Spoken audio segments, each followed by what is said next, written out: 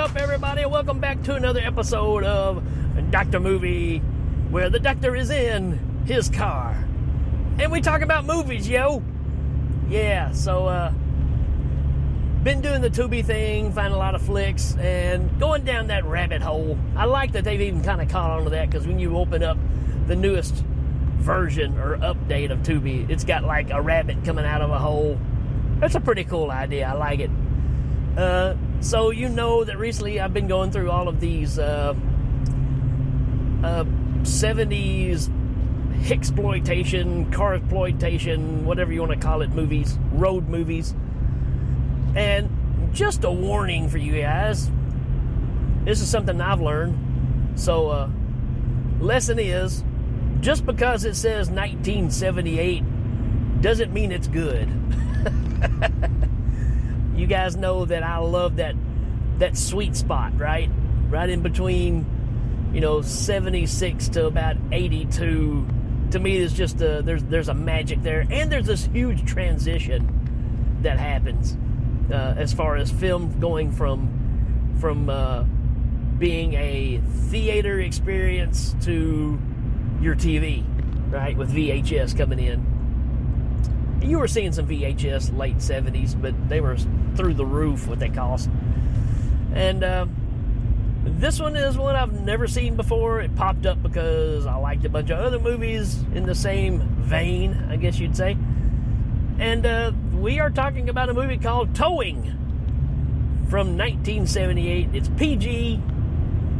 And let's see our synopsis for this. It says, two barmaids try to stop an unscrupulous towing company from carrying out a scam where they tow perfectly working cars and impound them. Yeah.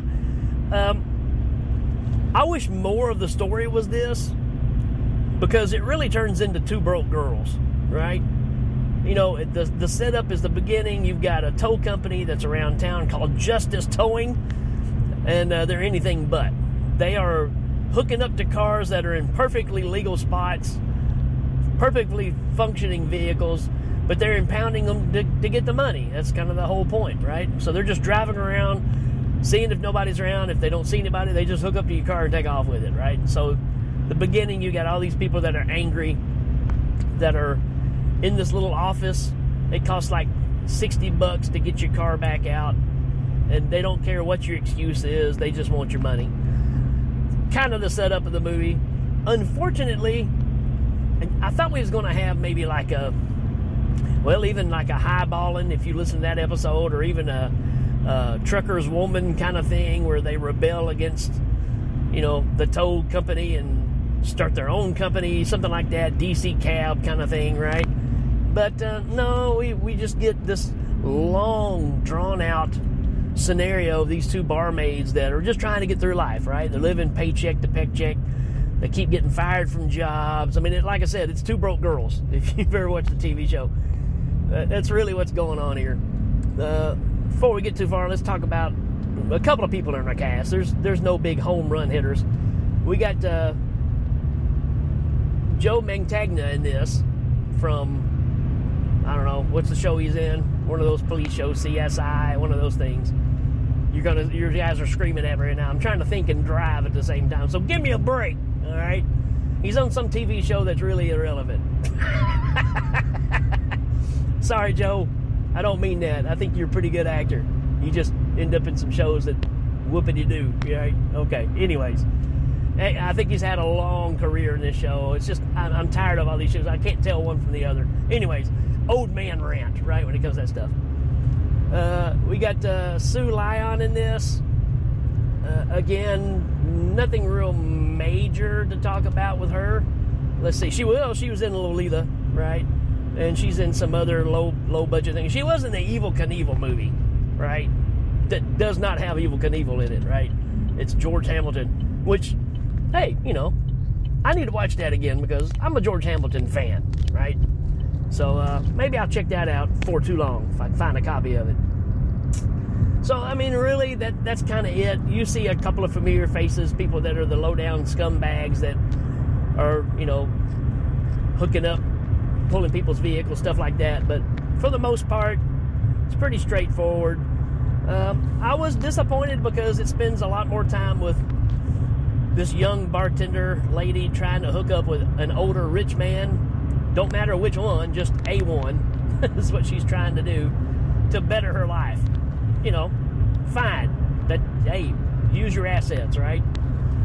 But she's actually in love with this other guy who is not a real winner either when you think about this. He's a young guy, nice-looking guy, but he's kind of a loser because his car is when it gets towed, which, let's face it, when your car is a, AMC Pacer, just let them tow it, man. Just let them have it. It's not worth getting back. Just saying. But yeah, I think that's the first car that gets towed off in this movie. I don't know if it's necessarily his, but when they hook up to that car, I'm like, yeah, just take it. You're making the street safer by getting that one off the road. So if you're a Pacer fan, I'm sorry out there, but you know it's right. It's like it's the big brother of the Ford Pinto. You really don't want either one of them. But I don't know. We spend a lot of time with girls trying to hook up in relationships, and it doesn't go anywhere for a long time. So there's very little towing going on. But you do have this hothead guy that's kind of like Shooter McGavin from the Happy Gilmore, right? I don't know who this guy is, but he's the guy that owns the Justice Towing Company. And he's a grade A-hole. I mean, fits the part perfectly. But he's involved with some underhand stuff. You can tell he's getting money under the table for certain things, tied into some police force people and stuff like that. So even though he's doing this stuff, they're turning a blind eye.